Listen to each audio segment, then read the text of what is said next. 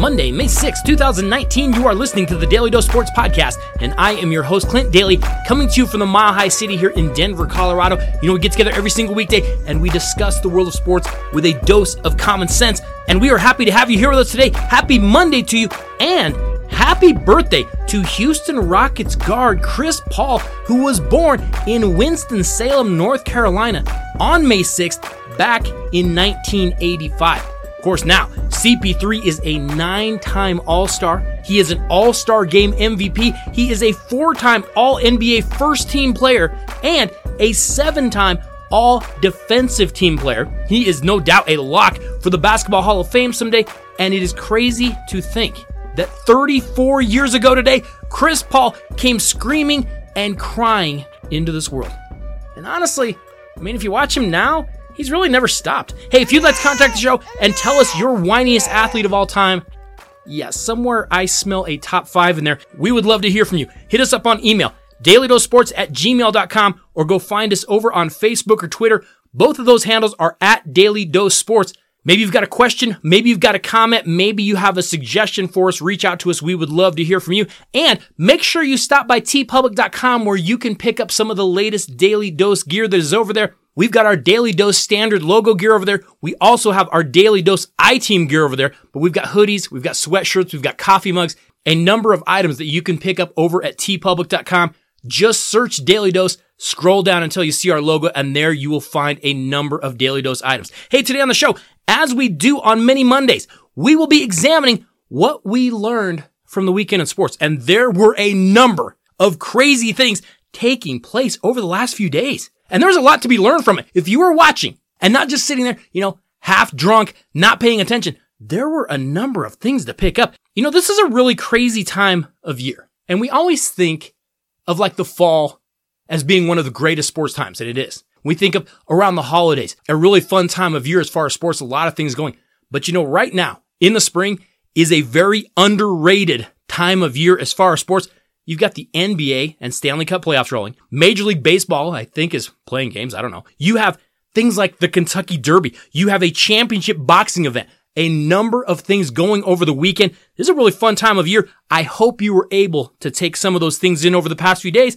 But if you weren't, hey, we'll do our best to catch you up with a number of the things that we learned this weekend that you might have missed. And I guess the biggest thing that I learned over this weekend is that now the Kentucky Derby, I don't know, it kind of feels like it jumped the shark a little bit too after Saturday, doesn't it? Did you see that mess? So if you missed it, favored horse Maximum Security won the race in a reasonably, easy fashion, pulling away from the field, winning the 145th run for the Roses on Saturday in the rain, in the mud. But the race was far from over because the second place finisher, Country House, lodged an objection against Maximum Security because Maximum Security had actually drifted from the inside pole line that he was running on as he pulled onto the front straightaway to head for the finish line. So the race ends. Maximum Security wins, like I said, pretty easily. But then that complaint is lodged, and we have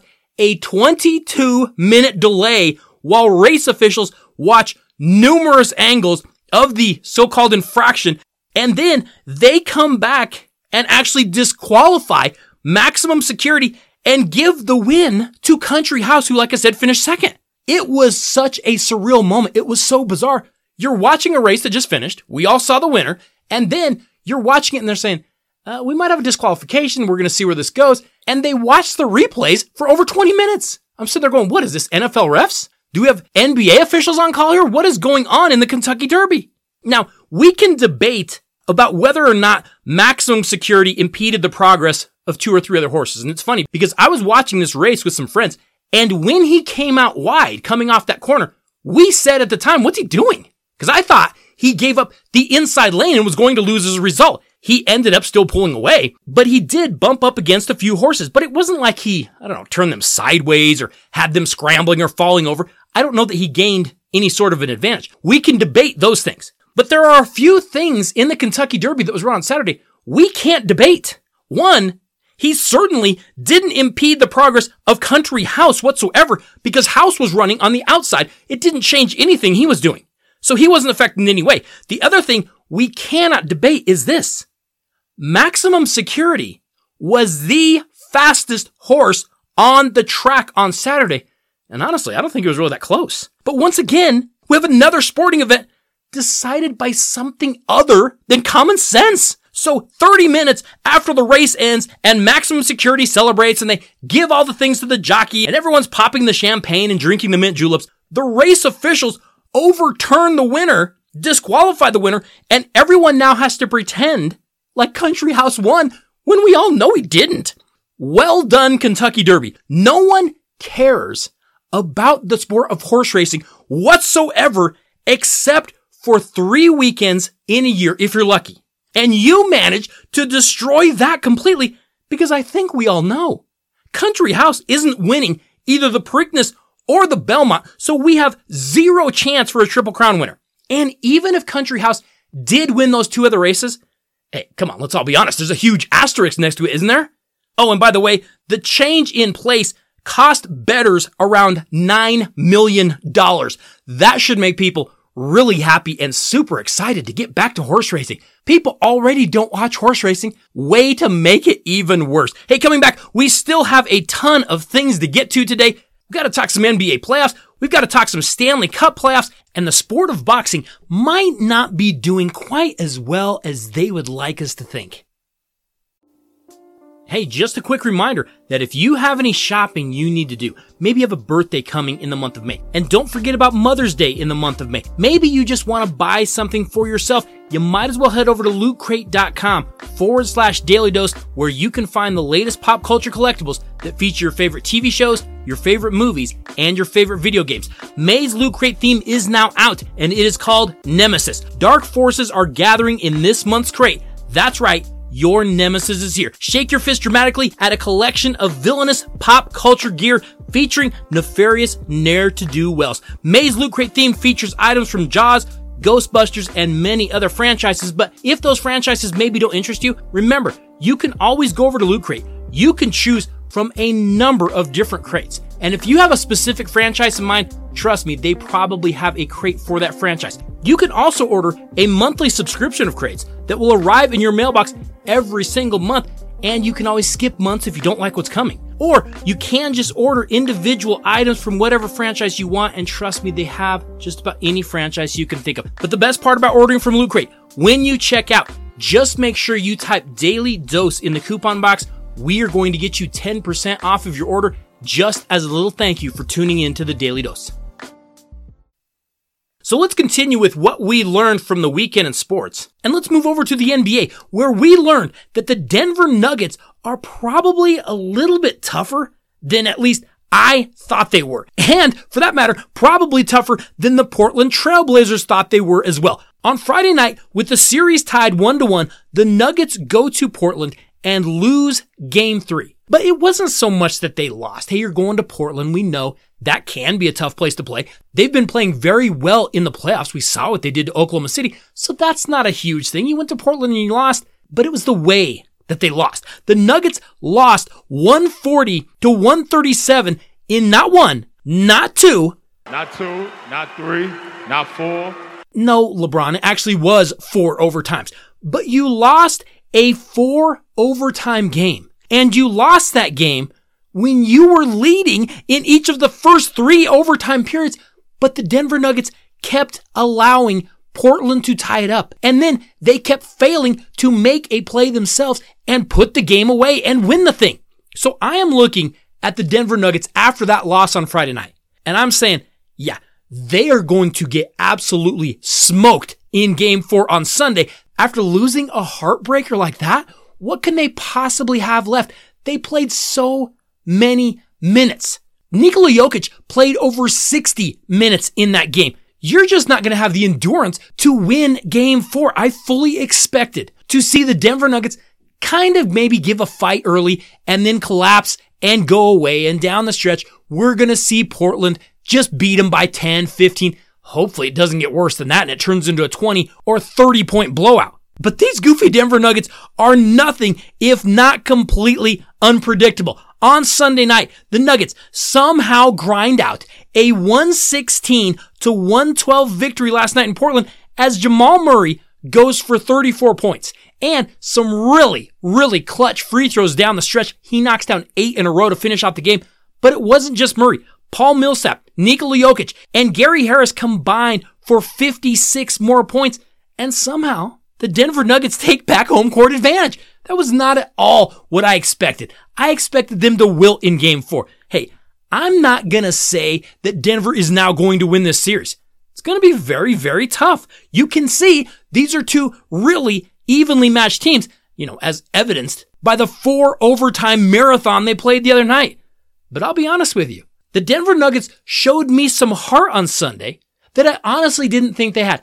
I know they're talented, but they're not always that smart. They don't always execute that much. I really didn't think they were that tough, but they showed me something last night when they win Game 4. That was actually pretty impressive for a team that had to be absolutely exhausted. Hey, let's stay in the NBA. And one thing that we kind of already knew, but we learned for sure, is that the Los Angeles Lakers can say that Jeannie Buss or Rob Pelinka or whoever is calling the shots for the franchise, but LeBron James is calling the shots.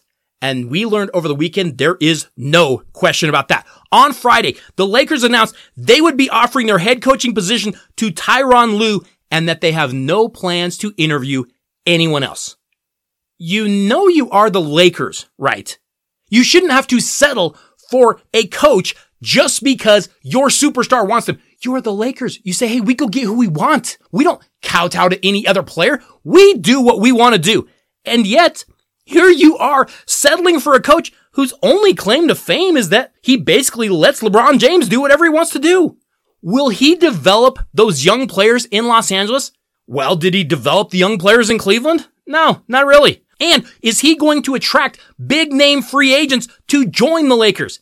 Again, probably just the opposite, because this hiring tells everyone LeBron James is running the Los Angeles Lakers. Why would I want to go to LeBron land? I want to go be a part of a team somewhere. Dr. Jerry Buss is absolutely spinning in his grave like a top because I have a feeling there is no way he would be running his franchise like this if he was around. One other thing we did learn this weekend, while we're on the subject of those Lakers, is that apparently LeBron James says he was stunned when Magic Johnson resigned from his job as president of basketball operations. In his first public comments about Magic shocking Los Angeles Lakers organization when he stepped down as president of basketball operations right before the Lakers' final game on April 9th, James said he was giving no warning or heads up whatsoever on Magic's decision. On his HBO show, The Shop, yeah, remember, LeBron also does a show.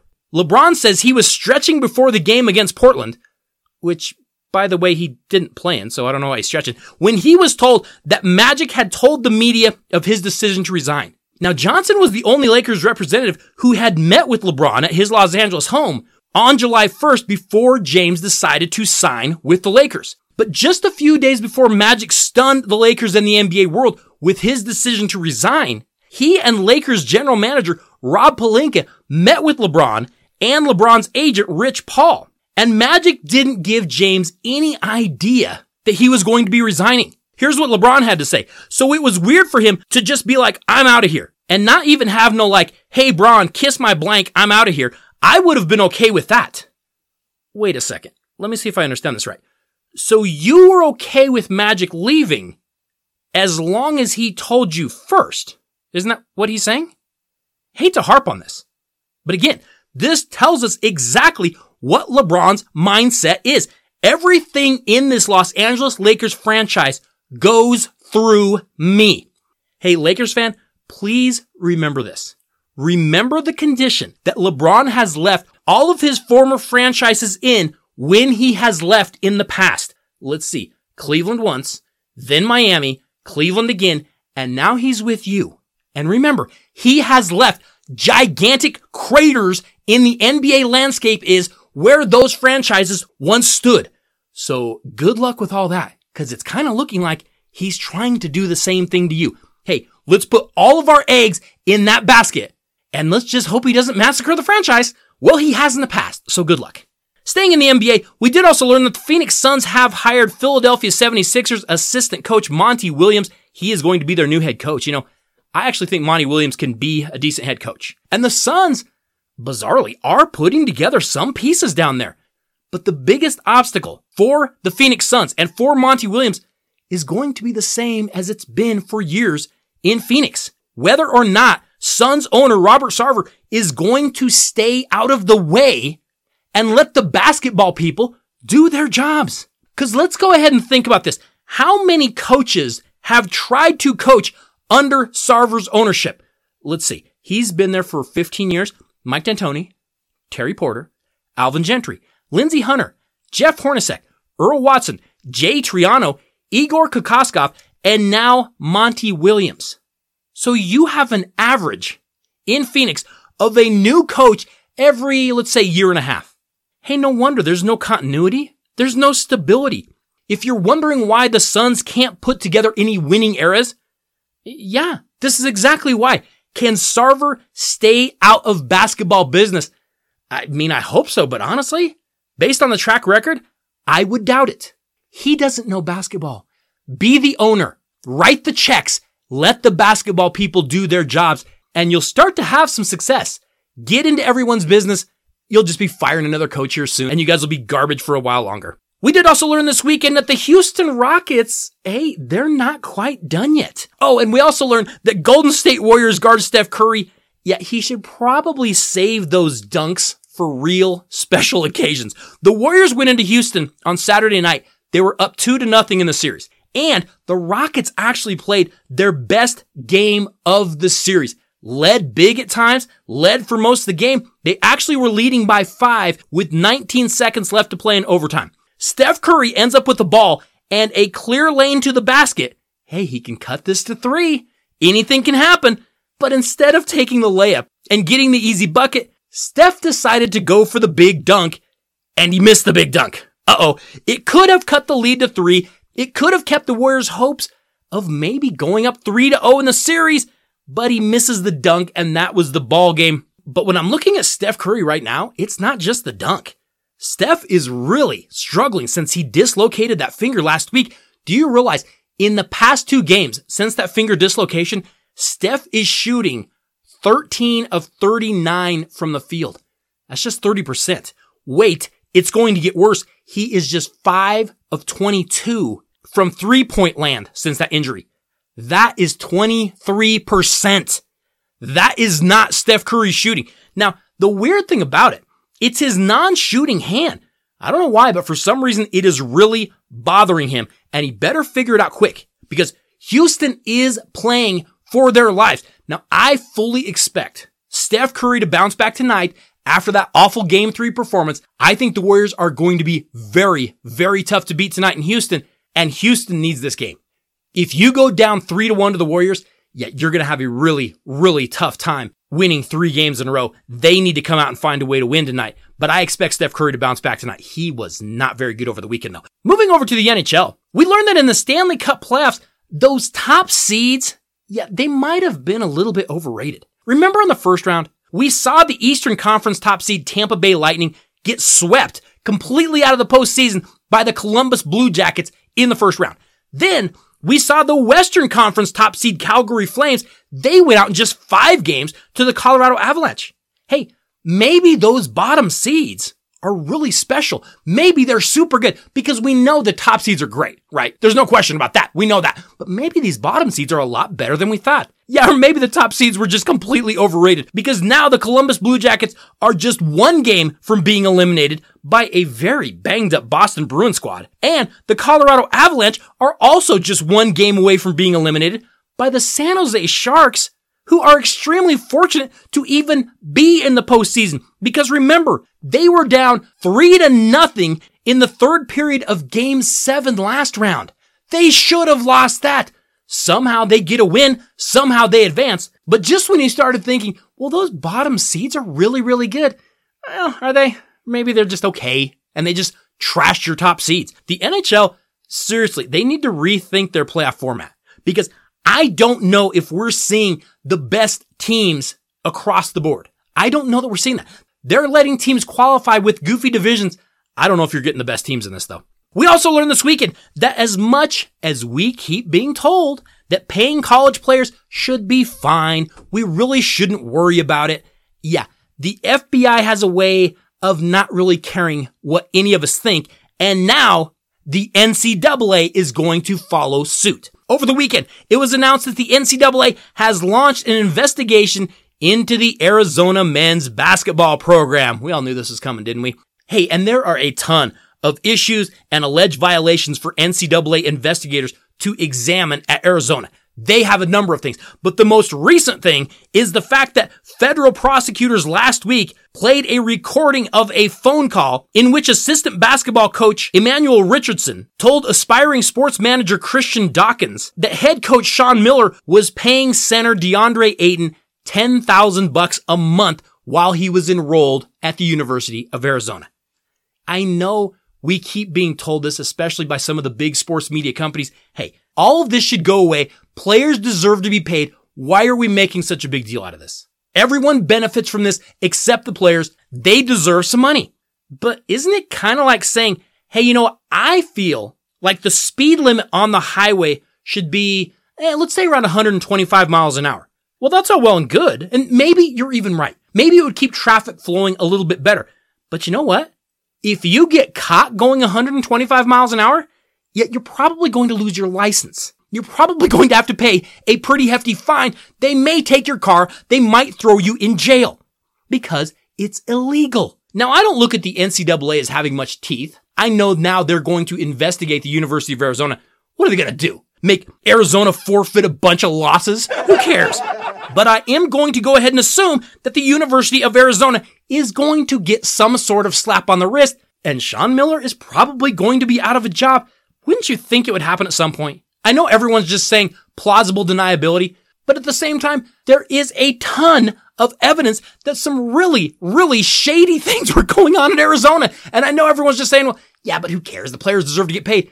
Well, the FBI cares. That's who cares. And the FBI can crack down on you when you're messing with a state university. It still may take some time, but I think eventually we are going to see a few people take some pretty serious hits in their career. Finally, we learned this weekend that the sport of boxing can tell us that it isn't true all they want to, but the sport of boxing desperately needs some viewers. Every time there is a big fight, we get told that the pay-per-view numbers are just through the roof. They won't release the actual numbers, but they just kind of hint around that, hey, so many people bought this fight. Like, we don't even know what to do. We're not even sure what to do with all this money. Yes, it was kind of a crappy fight, and it wasn't really that great of a championship type of fight, but we took in so much money. You should see our pay-per-view numbers. Well, can we see them? No, you can't see them. Like, what were they? We're not going to tell you. But just trust us on this. We made a ton of money. In fact, we made so much money, we're not even sure what to do with all the money that we made. I mean, should we buy like some new houses to store it in? We're not even positive if there is a bank big enough to hold all the money that we took in pay-per-view this weekend. Maybe we should just start putting it in chests and burying it like pirates because we are making money hand over fist, and these $100 pay-per-view events are lining our pockets with billions upon billions upon billions. We don't really need anyone else to watch it. Trust us on this. We're doing just fine. Yeah, I might be a tad skeptical though, because the first major fight this weekend to appear on a new boxing pay-per-view channel called DAZN took place on Saturday night as we saw Canelo Alvarez outpoint Daniel Jacobs in a fight that we were promised was going to be just like Hagler-Hearns back in 1985. Well, it didn't quite hit that mark. It looked more like, I don't know, maybe Hagler-Hearns, I don't know if it took place in 2019. Jacobs missed the 10-pound rehydration limit following the official weigh-in, so the fight actually had nothing on the line, even if Jacobs had won. But Canelo won the fight easily, and he adds another belt to his mantle. But back to this new channel. They apparently provide over 100 fights per year. The price for a yearly subscription? $99.99 for the full year. Or you can just do a $19.99 for a month if there is a specific fight that you want. Wait a second. You're telling me, boxing, for years that you're making so much in pay-per-view at like $99 a fight, You can get that whenever you want to roll out a big time fight. People are going to plunk down all kinds of money to watch these fights. But now you're going to lower the price to $99 for a year worth of fights? Or I can just pay $19.99 for one specific fight? So what? Boxing is just feeling benevolent? They're just out to be nice and hook us up? Yeah. Since when has boxing ever been anything but a shady, selfish sport only interested in money?